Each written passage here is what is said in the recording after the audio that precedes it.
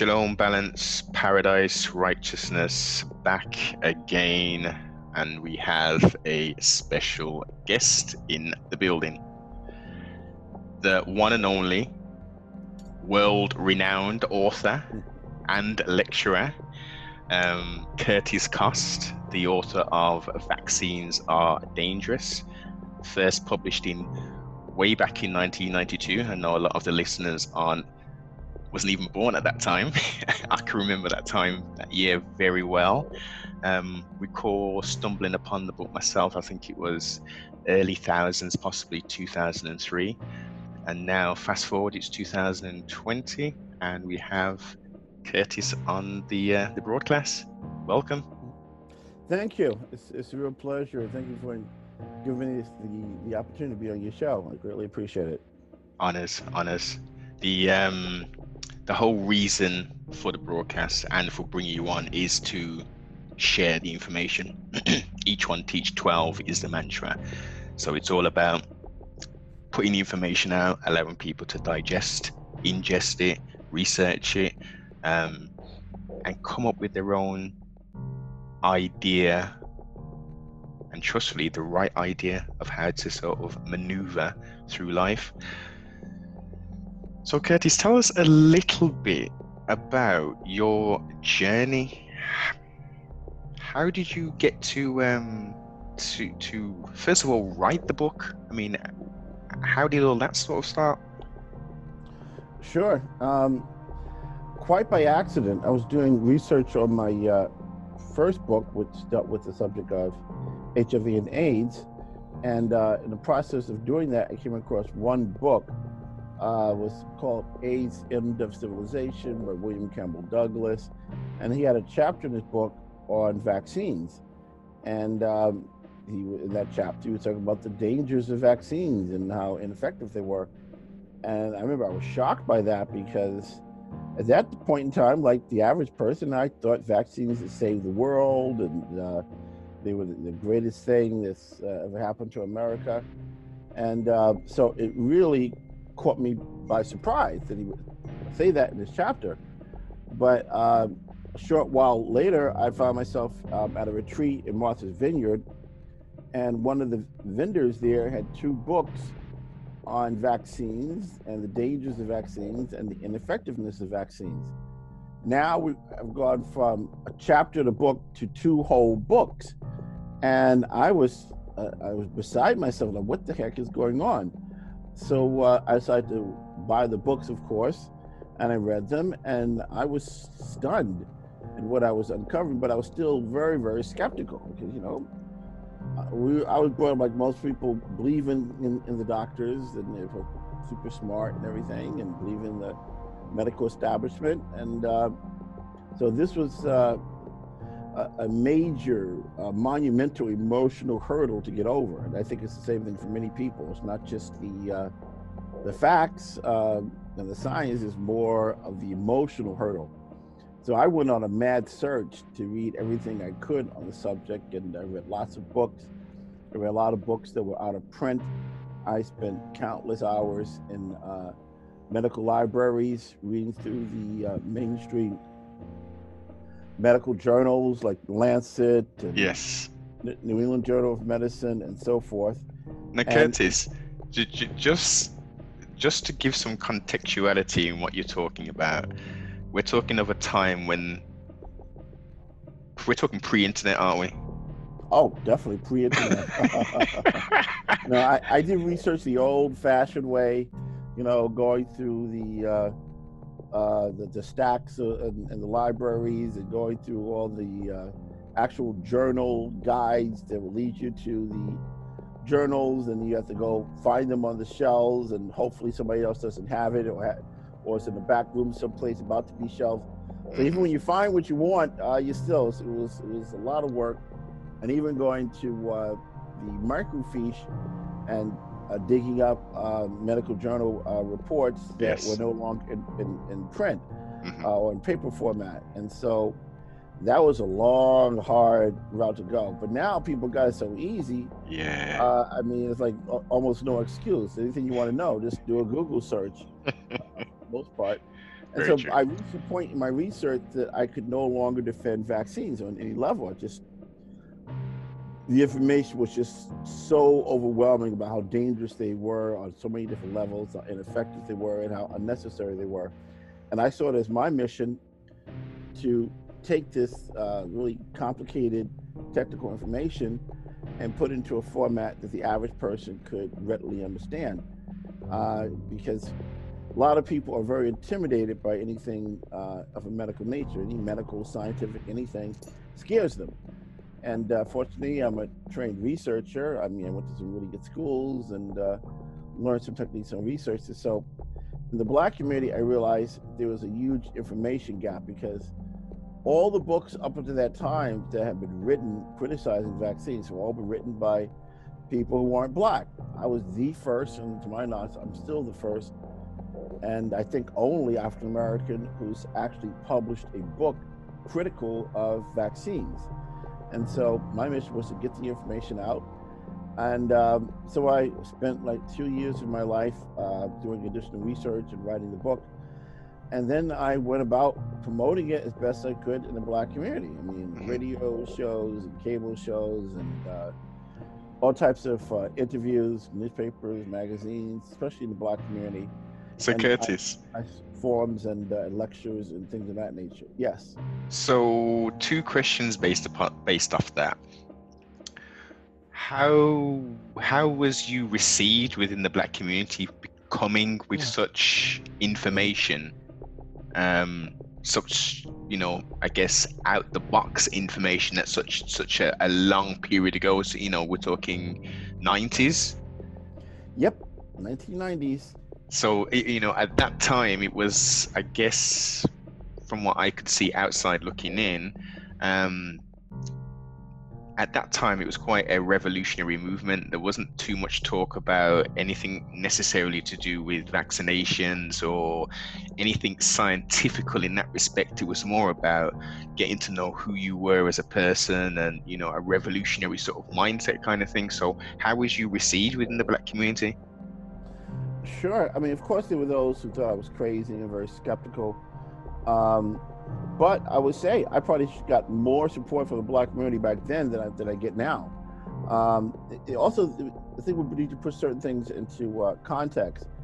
Back then, there was a phenomena of the Black street book vendors. So a lot of books were coming out, and these were more the scholarly type, the Dr. Benns, the Dr. Clarks, and other scholars, Ivan Van Sertima, and gentlemen were selling them on the streets all over the city and in other cities around the country. There was a lot of Black-owned bookstores all across the country. So that created a route for me to get my books out there to people. And there was a lot more Black radio stations out there, radio talk shows. And one of the big ones was Gary Berg, and there was lots of them. He was gone for a while, but he's come back. A lot of them, and a lot of them are gone now. And so when people get a chance to sit down and just hear me talk on a radio show or something, it starts to sink in. In the process of speaking, something that I say typically will cause a light to go off in some people's heads and motivates them to want to do more research. But yes, I mean, I had people said I was crazy and all kinds of stuff, but they wouldn't want to debate me because they know they would lose. And yeah, I mean, the facts are the facts. I mean, I try to stay on the side of truth, as best as I can. And a lot of people, that simple fact or truth, they don't do. I mean, they want to argue from a state of emotions or impressions, you can't bring that into a court of law. We're talking about life and death. You got to have something more solid than your impressions. That's what I was operating on. Yeah. I was under the impression vaccines were good.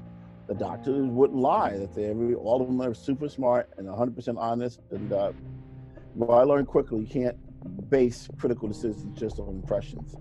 So it was a mixed bag. I mean, there are those that was crazy, but I would say overall, more Black groups back then would invite me to come to speak in different parts of the country than they do now. I mean, most of the opportunities I get to speak are uh, other groups, white groups primarily, who pay for my transportation and lodging and my speaker's fee. What would But you put that? black groups are not really doing that these days, huh?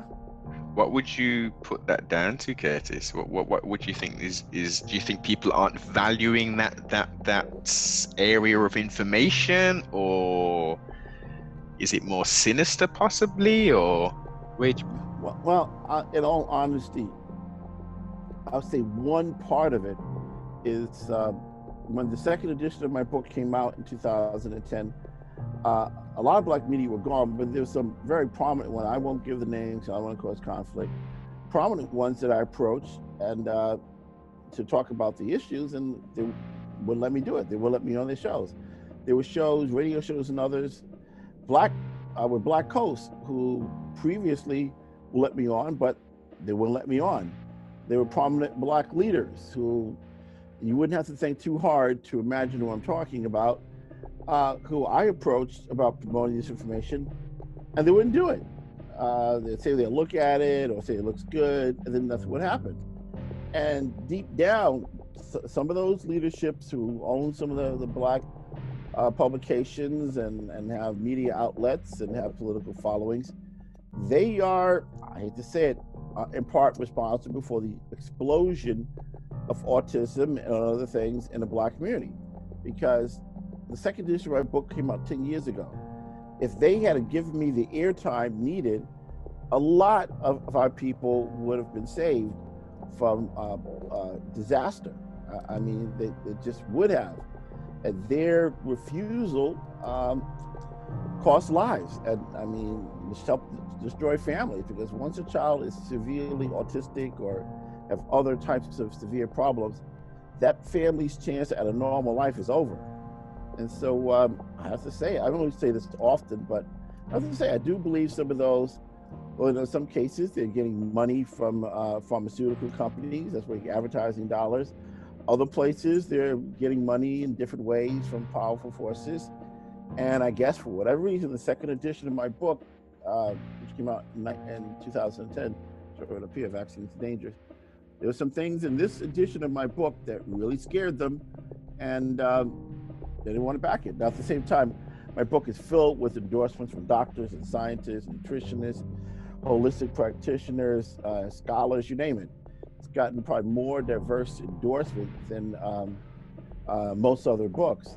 But despite that, a lot of the black leadership just wasn't into it, didn't want to support it, didn't want to, they put the black community's health second. Yes. Or third, and that's a big part of the problem. To say nothing as the atmosphere of black consciousness has been waning over the decades. I mean, there was a high level of consciousness in the 60s and 70s, and some of that spilled over to the 80s, and lesser still, but some in the 90s with all these black book vendors, and people were buying it. They were making a lot of money. Some of the black big distributors of black books, they started putting up offices in Manhattan. They made so much money. I think it was a stupid move because they also had higher expenses too. Exactly. But so that whole atmosphere, no more do you see really the black scholarly books of the few vendors that are out there. You don't really see that. You see more trash novel type of books and things like My Man Did Me Wrong and My Boyfriend Who's a Pimp, and crap. I mean, Black Women Ain't Crap. You know, those type of themes. That's what you see on the book stands for the vendors that are still out there. Most of the black bookstores shut down because more people are interested in trash than serious scholarship that could save their lives and the kids and help them have better grounding in their consciousness. So I think it's a multiplicity of them. And the music now, good God, if you compare the music now with what we had back then with Earth, Wind, and Fire, if you listen to the Earth, Wind, and Fire records, they were implanting advanced messages. They were talking ancient Egypt, even with the imagery and the costumes and the pyramids on the cover of their one of their albums and other things. Serpentine energy. Yes. If you look a lot at the black music in the 60s and 70s, it was they were communicating on several levels. One, if you listen closer to the words, there were deep meanings behind those words. Yes. And if you listen to the music itself, it was designed to be uplifting spiritually. And so without words, they were building up our spiritual energies, building up our consciousness. It's like food. Yes. In fact, I've labeled it vitamin M. And a part of our health and nutrition and stability depends on music. I call that vitamin M. I like and it. all kinds of studies have been done on music showing that when you look at water molecules, you can see changes in water molecules. So really great music, jazz and stuff, you see beautiful crystal images of water. But when you throw on something like punk rock or some other crazy, loud, obnoxious music, the images in the water change dramatically. They will freeze water and take microscope to film it. And, it's amazing how water changes based on the vibration. So frequency or combination frequencies are critical. They're foundation of everything. And the powers that be realize what some of our great musical masters were doing, and that's why they perverted it. So most of what kids are growing up to, it's loud, obnoxious, it's cursing, it's just a bunch of words thrown together that have no higher political, philosophical meaning, nothing. And then we wonder why our kids are so crazy. They've never heard Stevie Wonder. They've never heard Earth, Wind & Fire or Fifth Dimension or John Coltrane. I did an experiment once. I was teaching, and I decided to give my students an afternoon off and just let them talk quietly and give them some crayons and paper they could draw. And during that time, I was playing some soft Brazilian jazz music. Mm-hmm. And the class was very calm and everything. I never forget one girl, white girl, blonde hair, blue eyes, she yelled out, "Oh my goodness, what?" And I'm like, "Well, what's wrong?" And she showed me a picture of some palm trees swaying in the wind. I said, "Well, that's beautiful. What's wrong with that?" So I was trying to draw palm trees. I was trying to draw pine trees. But the harmonic frequencies. Yes. I wish I had taken a picture. There was no iPhones back then, but I wish I had taken a picture of that. It was, and even I remember a family member, teenage family member. I was just into like hip hop and all that. So I got them to listen to some Stevie Wonder. She just loved it. She just want more Stevie Wonder. She's never heard those kind of melodies before, and so. As you say, the melodies, the tones, the frequency is totally different. Was it 444 hertz? I forgot the number, but yeah, there's certain frequencies that are elevating and make you feel positive and energetic, and the other frequencies make you feel depressed and violent and all kinds of stuff. So they know how to mess with us through frequencies, and they know how to do that with our music. That's why parents from the back then need to expose their kids to the music we used to listen to. Wholesome, good music, traditional. You got to take a rope and tie them down to a chair for a little bit and let them listen to good music from John Coltrane and others. Yes. They need that because we had such a rich musical tradition that's been built upon for many, many years, and these kids have been cut off from that rich tradition. Where instead of building on it like most cultures, they build on their musical traditions. We've been cut off, and something alien has been stuck in there, and our kids think it's cool, when it just makes them not operate on their higher frequencies. Well, based upon me obviously bringing you on to the broadcast, would be around vaccinations. But I think, as we're touching on now, I think that plays a part into what you're saying. I think, and you can confirm or say otherwise, a lot of these children are heavily vaccinated. They're eating GMO foods, heavily soy-based. They're listening to non-natural music. They're, constantly on some form of electronic device pumping out radiation to them. It's all designed to. And then when they go to the fooling system creates useful idiots that regurgitate information and falls in line to quote unquote customs and norms which have been created for them. So there's no more critical thinking. And I think the key thing is when they're young, getting hit with so many damn vaccinations before they've left the hospital.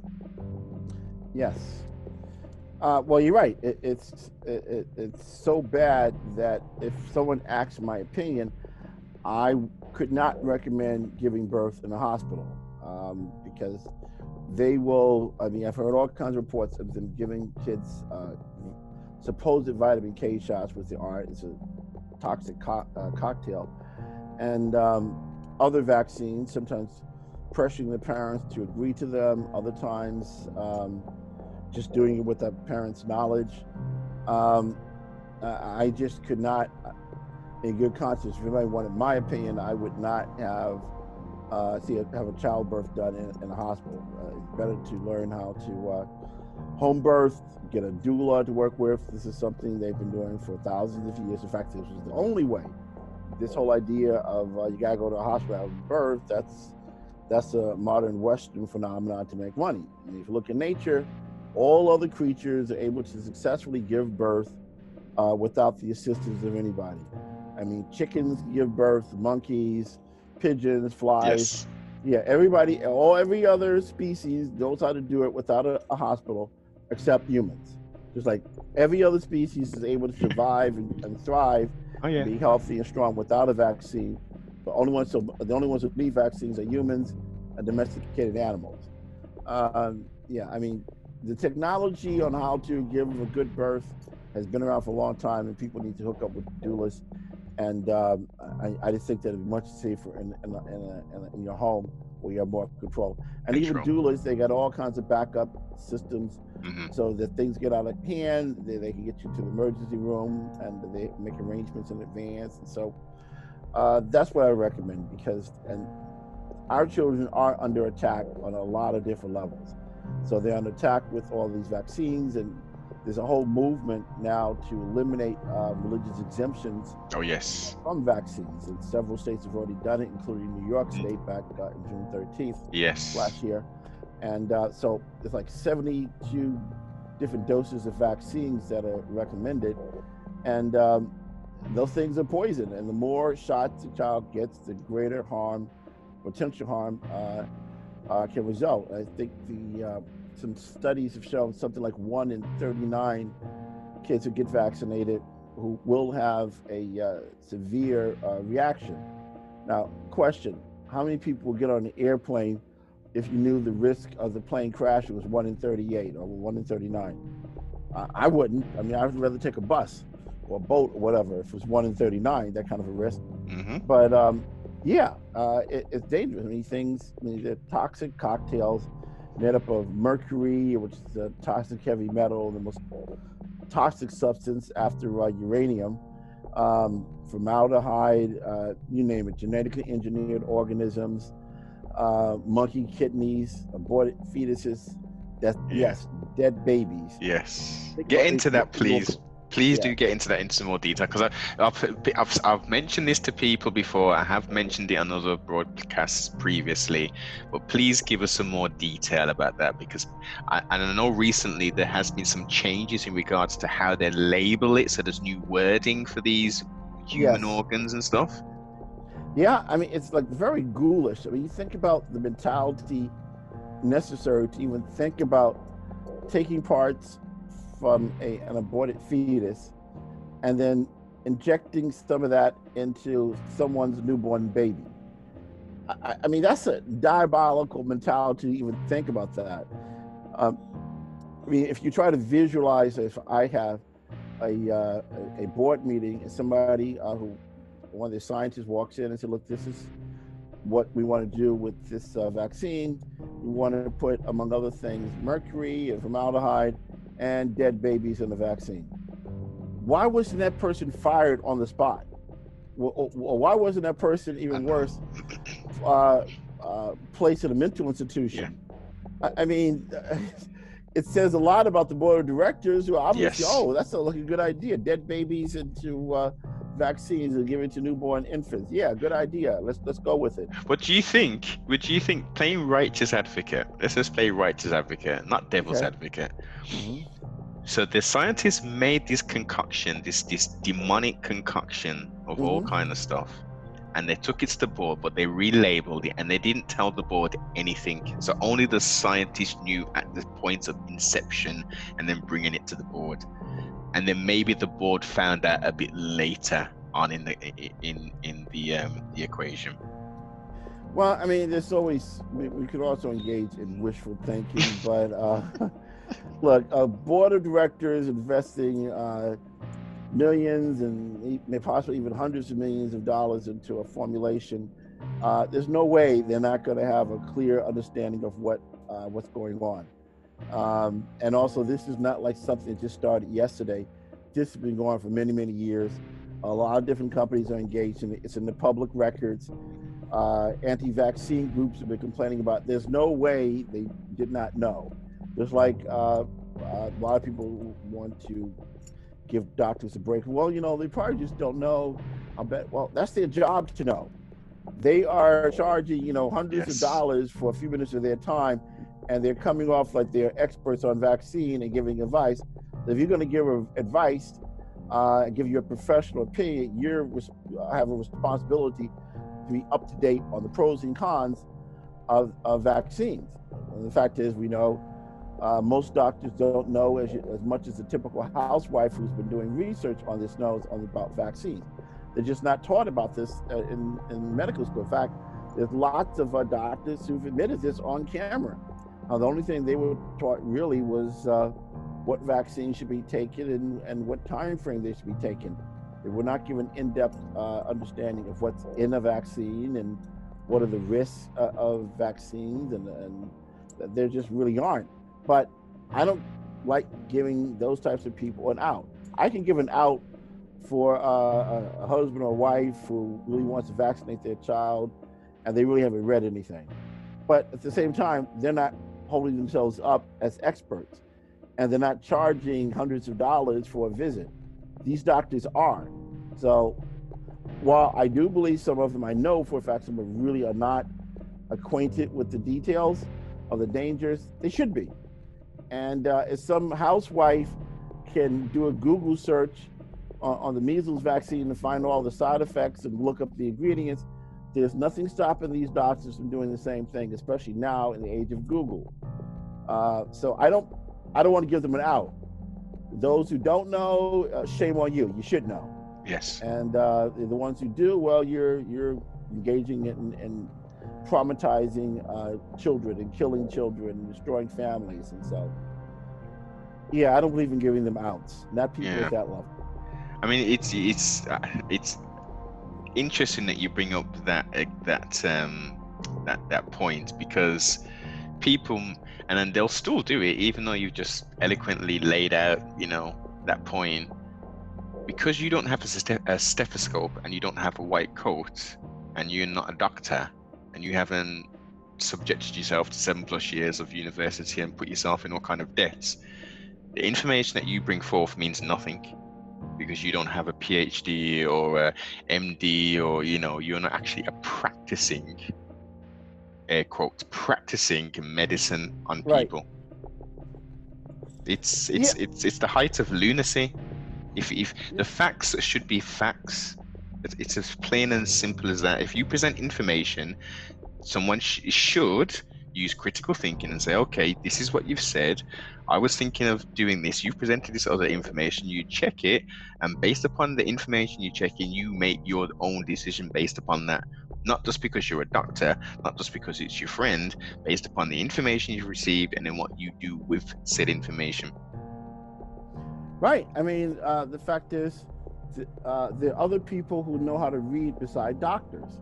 I mean, yeah, it's true that doctors have created their own language to keep a lot of people out, and but that can be overcome. When I was in the medical libraries reading those technical journals, I would have a medical, or maybe more than one, dictionary right there, so I could look up what those words meant. Anybody could do that. A child could do that. And I was taught, and I went to some top schools, that what matters is is your ability to back up whatever you say with references. So if I'm quoting something out of the New England Journal of Medicine, So if I say XYZ and I can show that this came right from the New England Journal of Medicine, that should be sufficient. And if I'm able to back those type of facts up with logical reasoning, that should be sufficient. That's the way I was taught in school. So it doesn't really matter your degree. I mean, it helps. So it means you have a certain level of credibility, but that doesn't mean other people who thoroughly reference their assertions should not be taken seriously. I mean, that's just, it's ludicrous. And so many people now, I tell them, like, I'm not a doctor. They still want to call me doctor because the level of information that I put out there, they just, the people's doctor. I mean, I'm not a doctor, no claim to be a doctor at all, but they just have that level of respect when they read my book or have heard me on radio or so forth. And in fact, I can almost say that I'm entitled, maybe, or sort of, to status of a PhD. And why do I say that?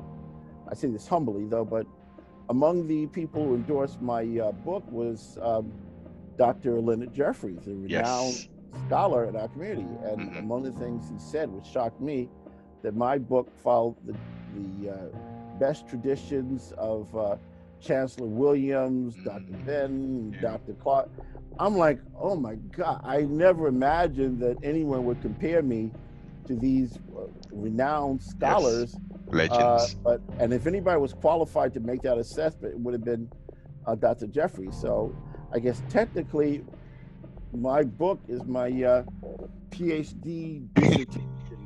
I mean, what can I tell you?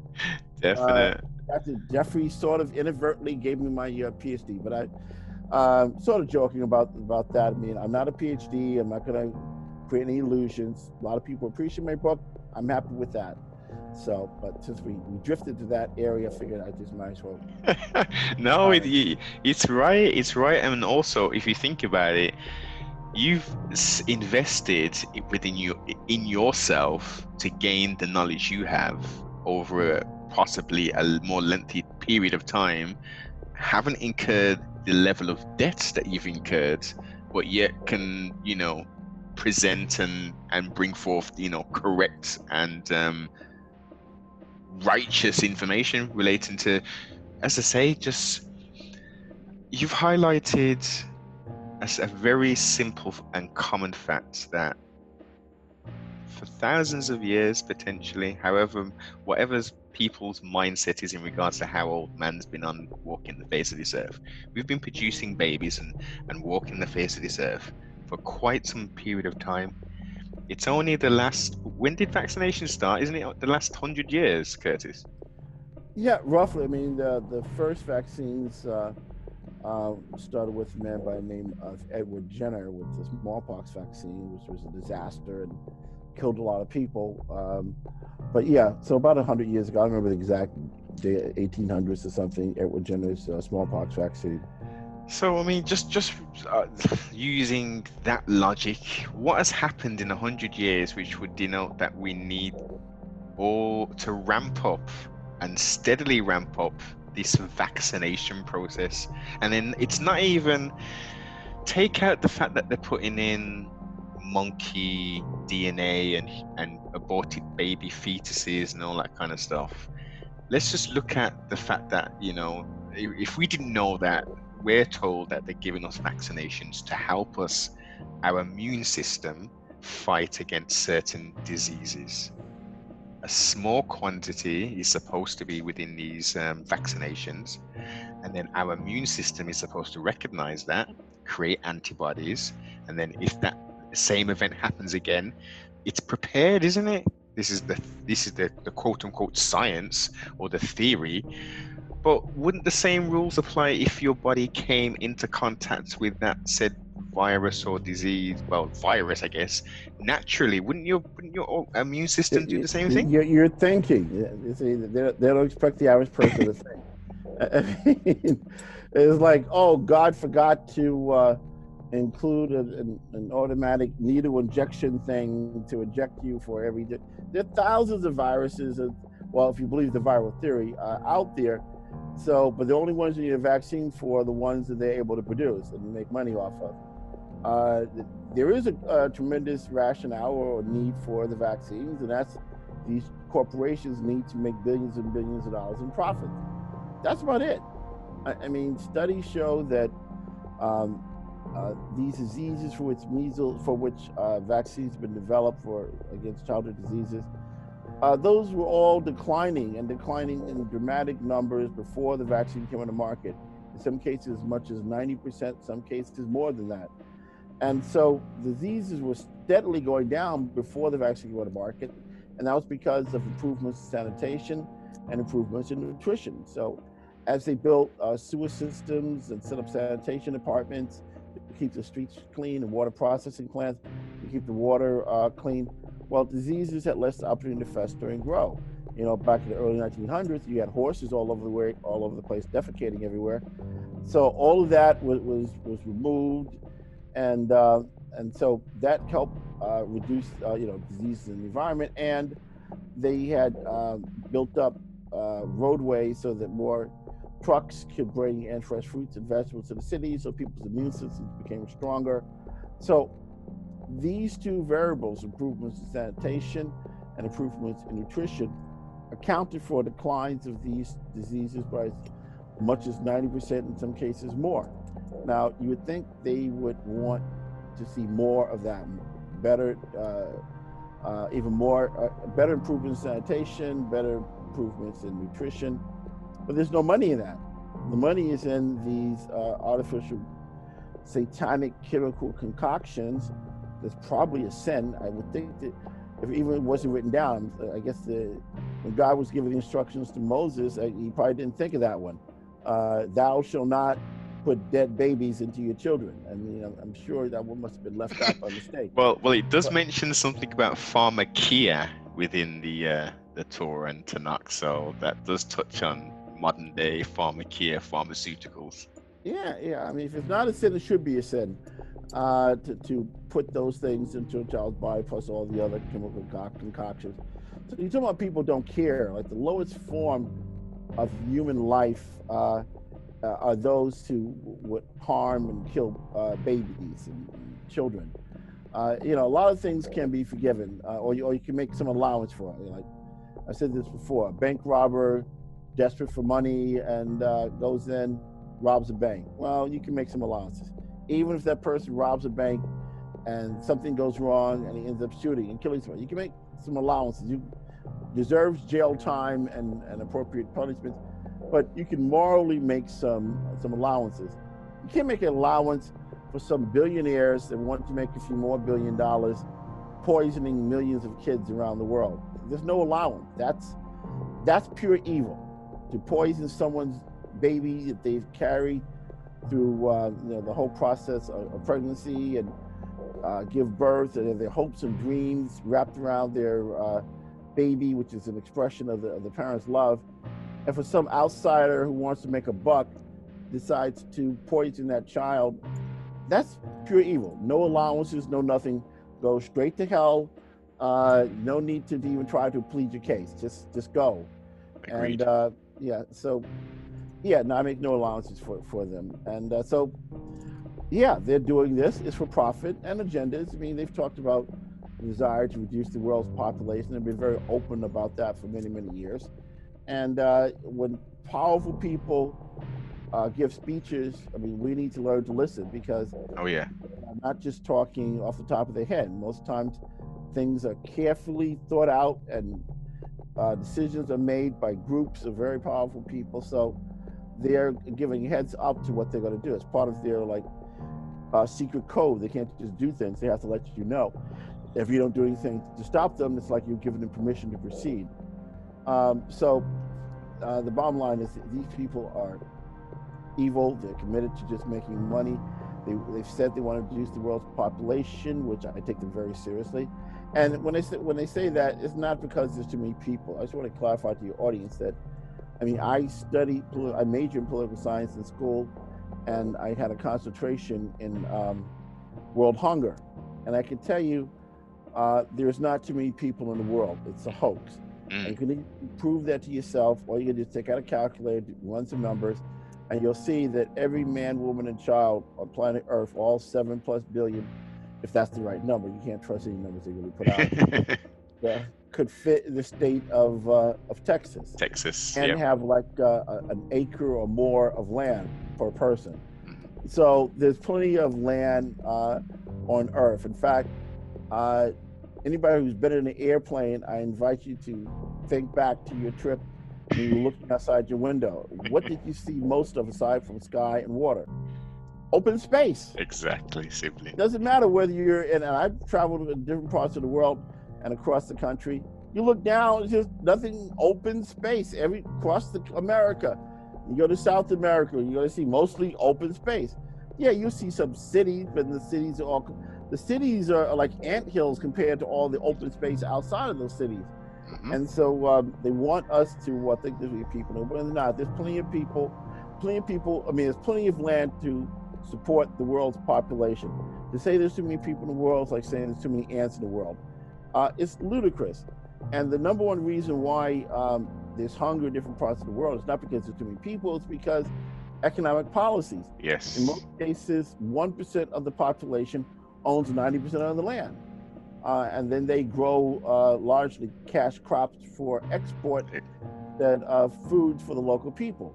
And they also get to control the prices. So you don't even have to not make food available. I mean, if the food is too expensive, well, the local people in many cases who are unemployed or very low wages can't afford enough food because it's too expensive. And exactly. So and they also those are the problems. They also overproduce corn as well. That GM corn, they overproduce that because that's the main feed for. Not to produce a lot of agricultural products. I guess just to keep the prices at a certain level. Yeah. There's plenty of food. That's not a problem. Is that people don't have land. I mean, the corporations bought out their land, cheated people out of their land, and yes, I saw all kinds of stories. I'm sure some others have seen it, where American farmers would have taken out loans. Yeah. And then they jacked up the interest rates to the point that they couldn't afford to pay their monthly payments anymore. And so inadvertently, their land had been stolen from them. And poor farmer. I mean, what do they know about those type of things, economics and stuff, and banking, finance? And they know some basic stuff, but they're not hip on all the games that these guys can play. And so we don't have a food problem.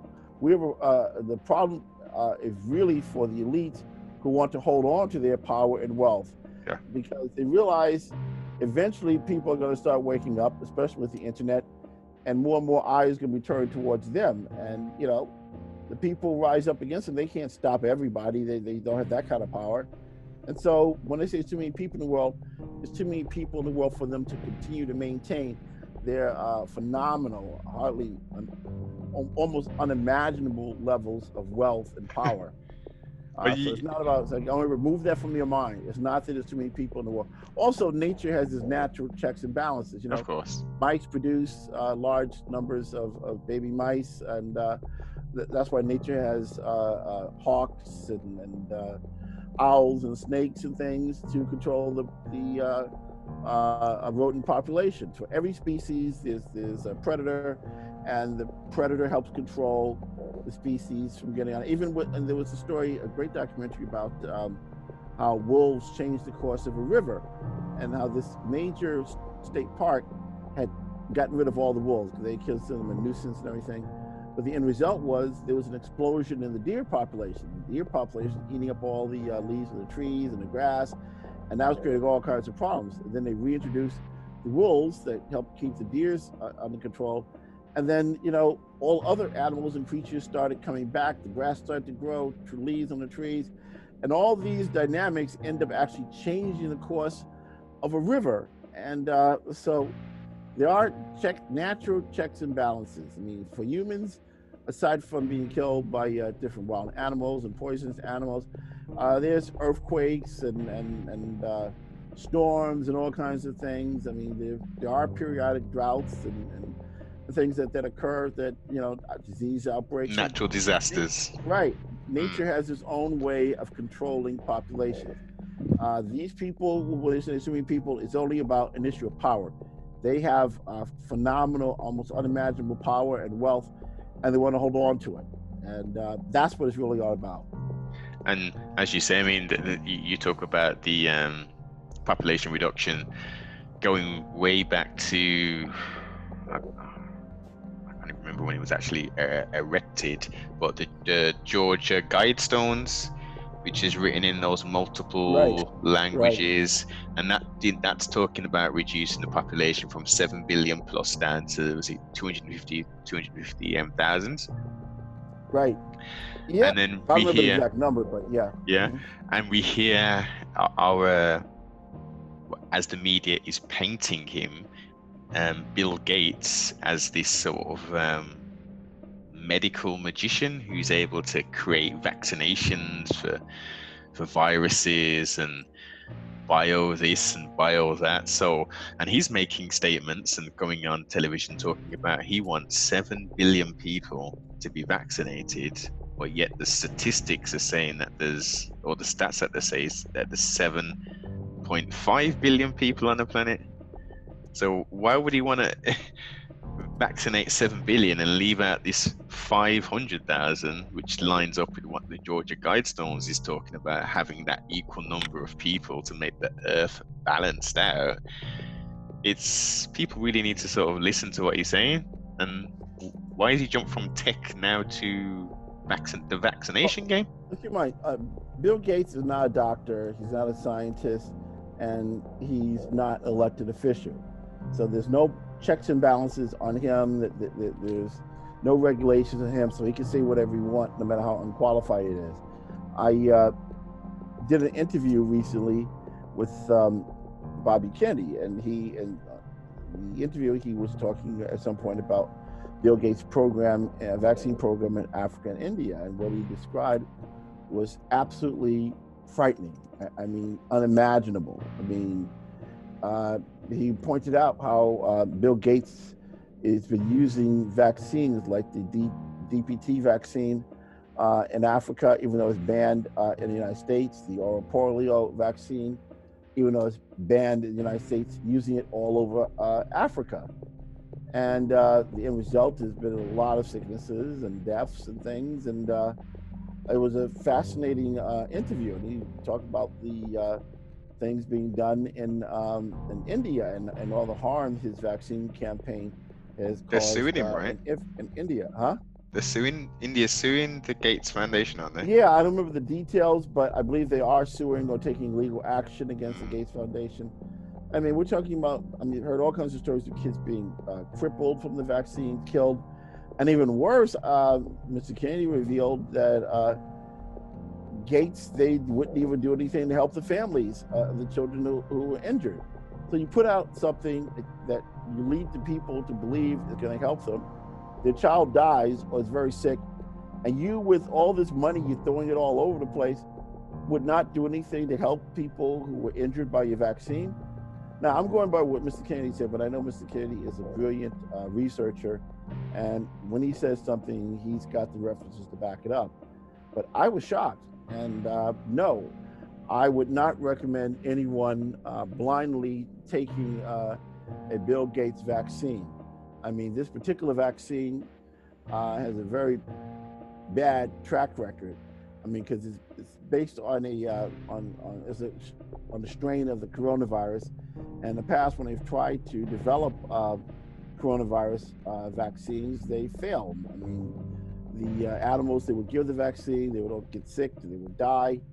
In some cases, they would go ahead and still try it out on humans, such as in the Philippines. And I believe they gave it to hundreds of thousands of children in the Philippines, and they all got sick, and something like 600 of them died.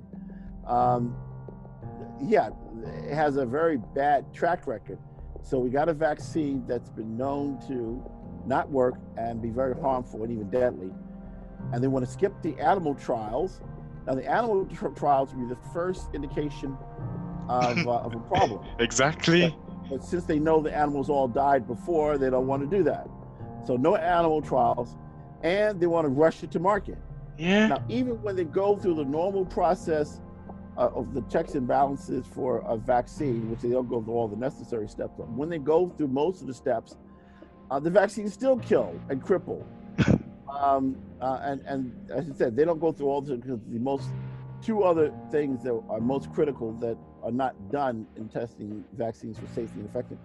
They don't do double-blind testing. That is, give one group of kids the vaccine, another group they don't give a vaccine. They don't tell the doctors or the kids who's got what, and then they watch what happens over time. Yeah. Double-blind testing is important. It's the only way to really know if the vaccine is really working or if the vaccine is causing excess harm.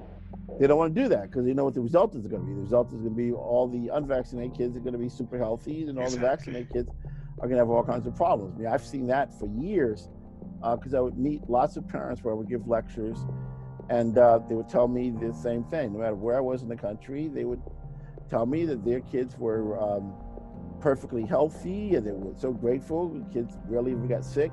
They were grateful to me because they chose not to vaccinate their kids based on my book, and they're doing their own research during making an informed decision.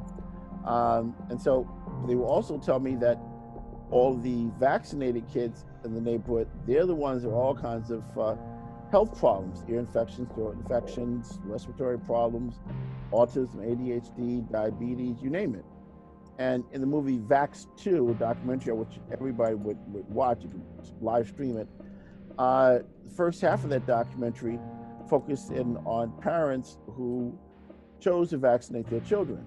And you see all the horror stories that these parents told of how their kids became autistic or paralyzed or whatever. Heartbreaking things. And one girl had her whole digestive system paralyzed. I never heard of a digestive system being paralyzed before. I didn't know that was possible. But the second half of this documentary, Vax 2, they focus on the parents and the kids who chose not to be vaccinated.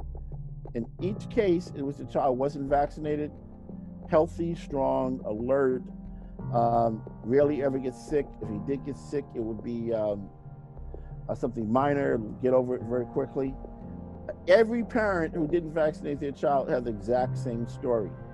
And in fact, even in cases where you had families where the first child was vaccinated and whatever happened caused the parents not to want to vaccinate the next child or children. And you see, in this, even though the families live in the same environment, same neighborhood, in the same food, the unvaccinated kids were healthy and fine. The vaccinated kids were the ones always getting sick. And so it confirmed what I'd been seeing for many, many years with vaccinated versus unvaccinated. And now we've gotten more information through looking at research material on the difference between vaccinated and unvaccinated kids. And all the information coming in now is showing, again, unvaccinated kids are healthy. In fact, they are a threat to the whole vaccine program.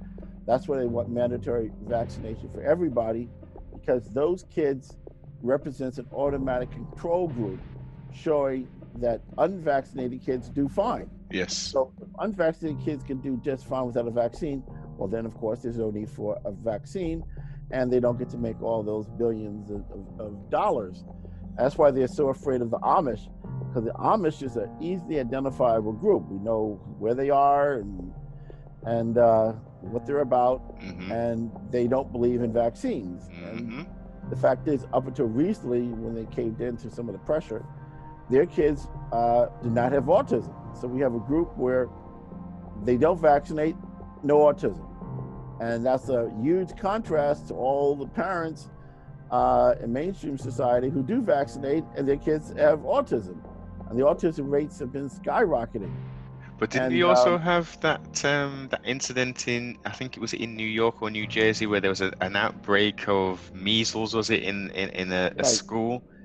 And the ones who didn't have any issues with the ones who weren't vaccinated, and the children who had the measles were actually vaccinated or something. Is that correct? I don't remember the details, but what I do know, because I did write about it and I've talked about it a lot, measles is a minor disease. I mean, most people, most children who get it all they're going to have is a fever and a rash for a few days or a week or so, and then they're fine. It's not a death sentence, especially not in a modern society like America, where they have access to more nutritious foods, especially vitamin A and fruits and vegetables and things. But they want measles, and my understanding is that in the I think it was the Hasidic community, they wanted their people to get measles because there's another school of thought that says basically when you get the disease, you will never get it again. There's research backing that up. And so apparently, Del Bigtree has talked about this. They were deliberately, once their kids, I think it was mostly adults who were getting it in that community, as a way to ensure against future outbreaks from that disease. I'm a little bit on the wall on that one because, from my experience, all the people that I know of who chose not to vaccinate their kids didn't get measles, and they become adults and they're perfectly fine. In fact, I've had to call a bunch of people to ask them the specifics beyond just tell me the kids are healthy.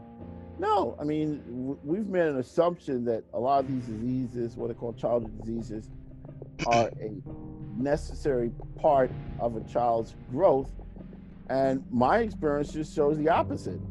The people don't vaccinate, they don't get the measles, they don't get the mumps, they don't get any of that stuff.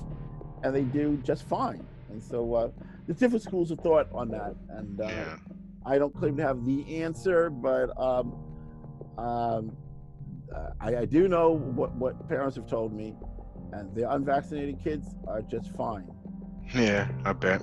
Now, Curtis, I know your time is valuable, so I'm gonna end with this very last one, and I know it's probably gonna go in. You're gonna need a lot of detail, so you possibly have to go into a part 2 for this. But with what's going on now in this pandemic, COVID-19 84, what is your thoughts?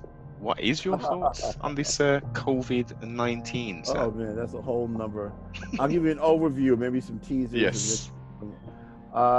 It's all BS. Okay, there is no COVID-19 out there. People are not dying from some new mysterious virus. And why do I say that? One, because I've been studying this stuff for many, many years, and two, I recently I did an interview with 2 top scientists on this issue, and they both agreed that no purified sample of this virus has ever been obtained. So this strain of the coronavirus, no one has taken this time of purifying it and following Koch's postulates, which is the guideline for making a determination on whether or not an organism is causing certain conditions. That's never been done. So all of this should have been stopped from square one. You can't skip over the most important part, which is proving that a certain virus or a strain of virus exists, and then following the necessary steps to then prove that it's the cause of anything. That has not been done. And they can only get away with it because, the average person knows nothing about this.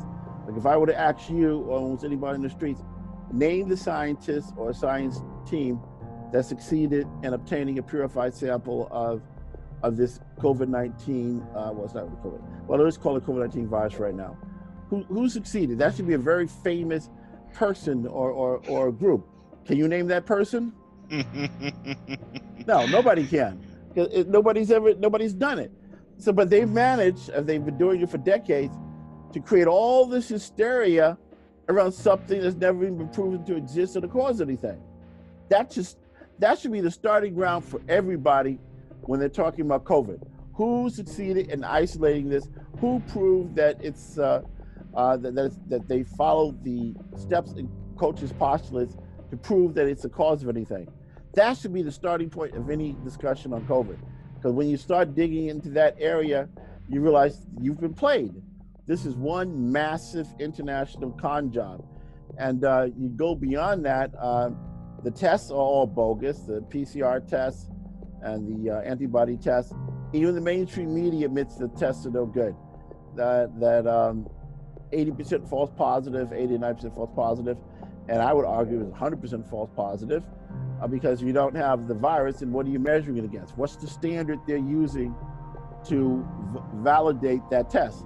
Well, none, because you don't have the virus, so you can't Yeah. measure. You can't say if your test is 20% accurate, 50% accurate, 90% accurate if you don't have the virus. And on top of that, I mean, the FDA have allowed a lot of these tests to come on the market without actual FDA approval. They lowered their standards.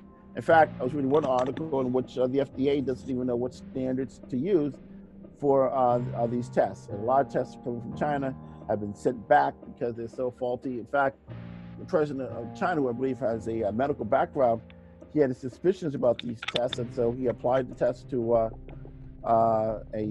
fruit and to a goat. And in both cases, the test came out positive. I'm like, that's why Tanzania is throwing out all the tests for the stuff, because it's bogus. And didn't he also test motor oil as well? I think he tested a variety of things, and I mean, it's ludicrous.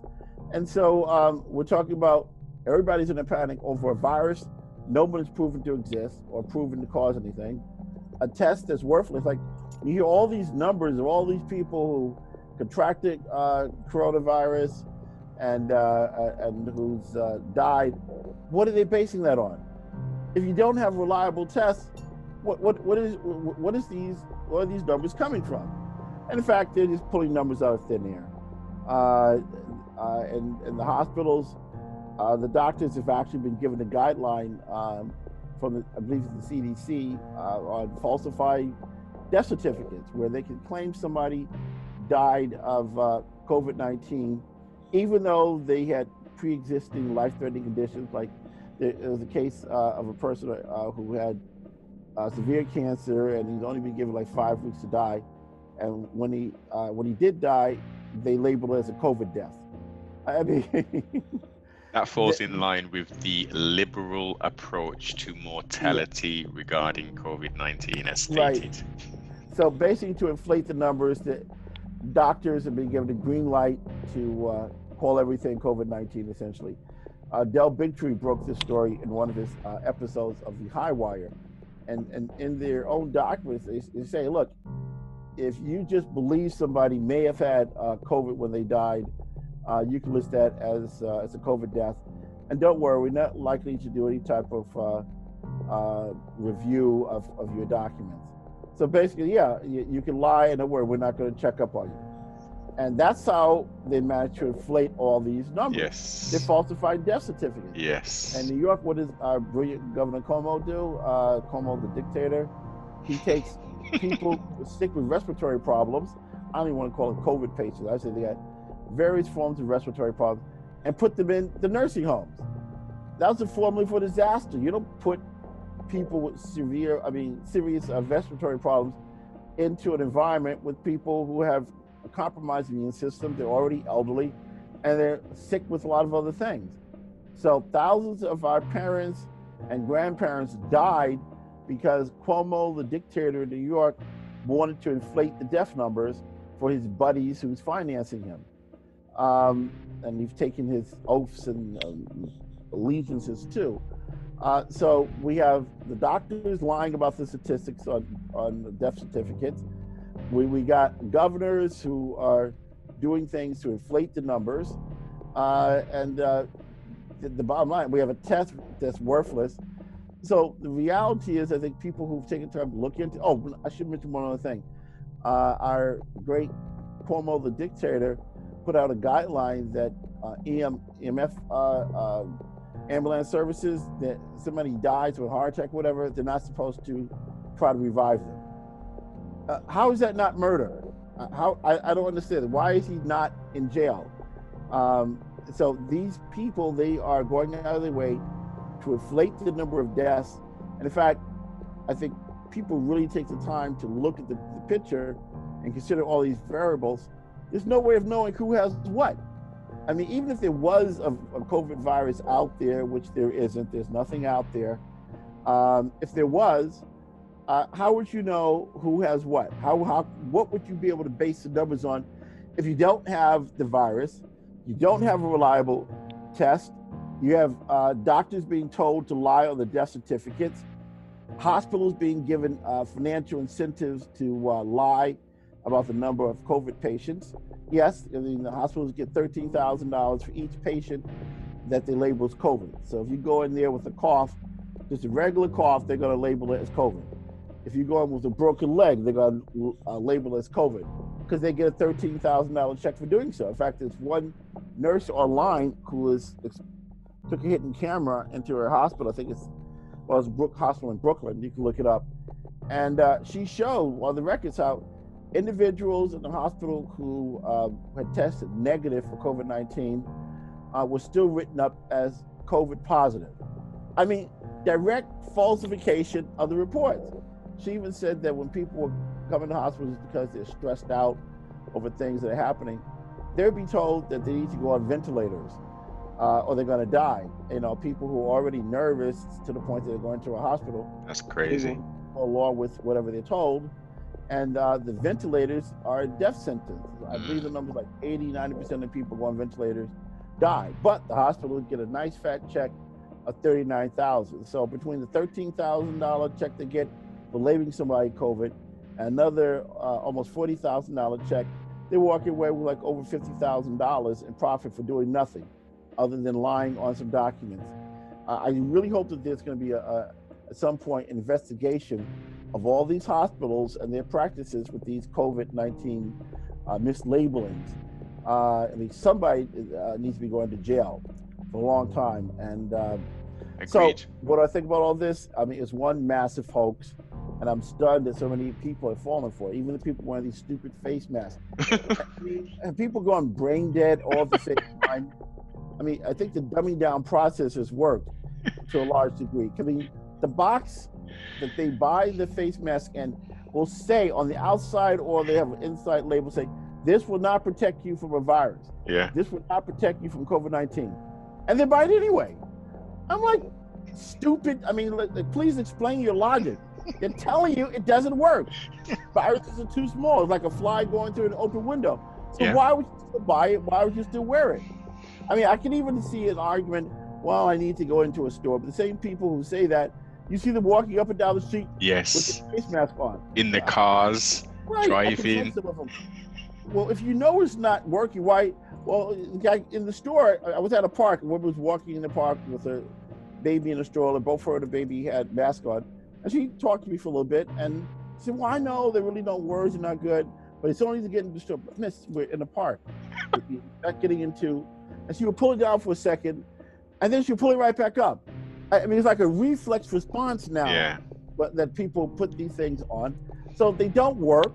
And on top of that, they're actually very, very harmful because they are causing you to breathe back in some of your own carbon dioxide, which is bad. So your blood supply is building up excess carbon dioxide, which is a poison.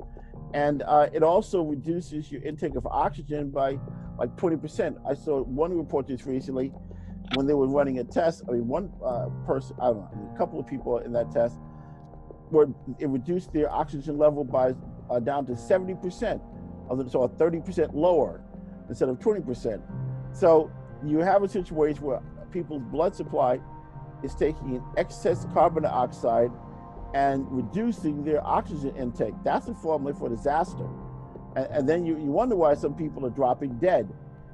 Some people that go running and all that excess carbon dioxide, lack of oxygen, that's too much strain on the heart, lungs, and everything. And they've dropped dead, literally, as they're jogging. Others have not died, but their lungs collapsed and they have to be rushed to emergency rooms. People have fainted while driving their cars and having car accidents. These are just the ones we know about. Mm-hmm. Plus people developing face rashes because when you breathe into the mask, that whole mask environment creates a warm, moist, dark environment. That's the ideal breeding ground for germs. Yes. So if you think about your foot, for example, a lot of people develop foot fungus, and that's because inside you, when you put your foot in your shoe, that's a warm, moist, dark environment, and that's the breeding ground. It's like party time for all the germs. So when you're exhaling, yes, some of your mucus is getting into that mask, some of your saliva is getting into that mask, and all that and all the other germs, they're like, it's party time, yay, it's dark, it's warm, it's wet, oh boy. So they're multiplying like crazy, and then that's why people are getting rashes around their face, and you're breathing in all those excess germs back into your body, and the implications for your immune system is not good. So people are poisoning themselves, and I hate to see the condition of people 6 months to a year from now. I think you're going to see a lot of sick people, a lot of unnecessary deaths because they're wearing these masks. The immune system is becoming weaker. It's not good. And I also say that the people who wear face masks worry me the most because I think they're going to be the first ones to die. And I say that because if they're so naive that they're going to wear a mask that it says on the box that it doesn't work, they're going to be naive enough to be the first one in line to take those stupid vaccines. Yeah. And then you're going to see the death toll. I mean, you heard Gates make predictions about millions of people are going to be dying. Yeah, well, they were the ones who are with the face mask. They'll be lining up, the next day to get these vaccines. And yeah, they're going to die, and they're going to suffer horribly before their deaths. So, I mean, I want to make something quick in response, but it's a big topic. I think I might as well touch on the social distancing. Stop social distancing. It's stupid. Please, don't reveal your ignorance. It's because there's a lot of people out there who know the truth, and you just make yourself look stupid. Where's the scientific study showing that 6 feet is going to save you from a virus? Isn't it 23 foot a sneeze or a cough can travel? Yeah, I've heard something similar to that. Yeah, but I mean, there's no scientific study. There's no air sample studies. I invite anybody to find any air sample studies in either major cities or anywhere showing that the air is saturated with COVID-19 virus. I mean, show me those. They've never produced any such air studies, but they got you believing that there's something in the air, and you got to wear your mask every place you go. And there's no long-term studies on the harm that this is going to do to a person's immune system. Overlook. They're not meant to be worn that way. They're mainly meant for doctors engaged in surgery, so make sure they don't sneeze or cough while they're engaged in surgery and that getting inside the person. They were not meant to be worn up and down the streets day after day. And then, what gets to me, well, it makes me laugh, I guess, internally, are the people who wear the mask. You see them walking down the street so proudly with their egos and acting like they have some kind of special air purifier or something, but then they see somebody without a mask walking towards them, they go into a panic. Yeah. I like they clinch up or cross the street. Oh, wait a minute. If your mask is protecting you, why are you worrying about the unmasked person? Either you believe your mask works or it doesn't. And I think most people don't even make the connection that there's a contradiction. If they're wearing a mask that they truly believe protects them, but they're terrified of somebody walking past them without a mask. I mean, so yeah, I mean, there are things that are in the works, serious things between social. I mean, the contact tracing. They got an army of contact tracers being trained all across the country in tens of thousands, which means they're going to be knocking at your doors, demanding that you get tested. And since the tests are worthless, a lot of people are going to test positive. And when it says positive, they're going to snatch you or your kids or your wife or all of you from your home and put you into FEMA quarantine camps. And God knows what's going to happen to you at that point. And then they're going to mandate you get vaccinated. And, again, God helps those who get those vaccines. And so all of that, all these other plans, that there's no secret. They make it very clear what they're planning on doing and are in the works of doing. All of that could be stopped overnight, in my belief, if everybody took off those stupid masks and said hell no to the social distancing. Because by people wearing masks and engaging in social distancing, that's telling the ultra elite we got them. Yeah, it's working. They're so brainwashed, it's working. We can go to the next phase. Yeah. But if they take off the mask and they refuse to social distance, and the store owners have the guts to keep their stores open, let people come and sit down and enjoy life and end the fear, they can't do it. They only can do it if they can create an atmosphere of fear. And that's what the face masks do. The face mask turns each individual into a walking billboard for fear, reinforcing there's something in the air, there's something can kill us, be afraid. We got to be afraid of each other. That is what they want. That's how divide and conquer works. So if you want to stop what's going on, take off those stupid, worthless masks that are slowly killing you, and pronounce your freedom and your desire to breathe in fresh air, not polluted, nasty concoctions that you're breathing in, all those germs and stuff from those face masks. Get rid of the mask. Ignore the social distancing because it's stupid. They've not provided any controlled scientific studies to support it. It's just part of the overall charade that they're engaging in, and they're planning on making trillions of dollars off of these tests that they want to get you to do and off the vaccines. So to stop that, people need to wake up, start thinking, start researching. I've given enough information to provide routes for people to look into, and assert your independence. Tell the elites, let them know, no, we're not that stupid. We're awake, and we're not going to go down without a fight, and we're not going to be your walking billboards of fear. No more masks, no more social distancing. People gotta get mad when they go to these demonstrations. They need to get mad. You see how the Black Lives Matter, even though I had some problems with some of the things that's going on with that. Oh yes. They brought a certain energy. I'm not advocating violence, but we need the energy. We need the ongoing demonstrations across the country against this lockdown. Across the world, Curtis. Across the world, against this lockdown, against all the things they're planning. So take off the mask, stop the social distancing, hug your neighbor, your family members, have parties. Just say no. They want you to live in fear. They can't arrest 360 plus million Americans. They can't arrest everybody. They're going to eventually have to back off and say, no, we can't do this now. So those are some of my thoughts. Perfect. Honors. It's been a excellent bill. Thank you very much for imparting all of that excellent information. Very lastly, I will provide full links to your book, but where can people get in contact with you? Are you on any social medias or anything? Well, they can send me an email through my website, and if you could post it up with your... Yes.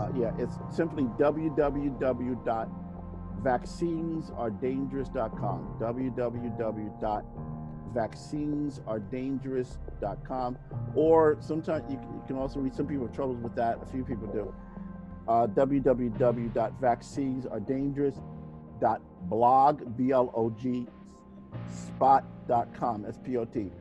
So www.vaccinesaredangerous.blog, B-L-O-G, spot, S-P-O-T.com. And they can get to my website. They can order a copy of my book. All that information is right inside this book and a whole lot more. Trust me, what I presented here is only the tip of the iceberg. And this book will change your life. It's changed many people's lives. So you can order a copy of the book, and all books I order that order from my website, I autograph them and I date them. Do not order my book from Amazon. They're censoring me right now, and they got people on there who I've never sold any books to that are selling my book for $100 or more. So do not order my book from Amazon. Only order it from my website, and it's much cheaper. It's nowhere near that kind of crazy price. I was just going to ask you about that, whether they should go to your website directly or Amazon. Thanks for clearing that up. Directly from my website. Yeah, I mean, it's crazy. I'm planning on suing them. There's so many things I'm dealing with at the same time, but in any way.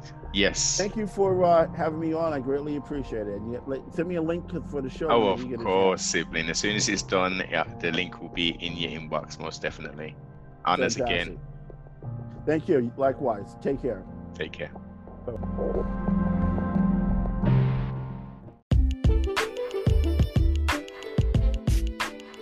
Thanks for taking the time to tune into CFR Network. If you enjoyed the content, don't forget to like, comment, subscribe.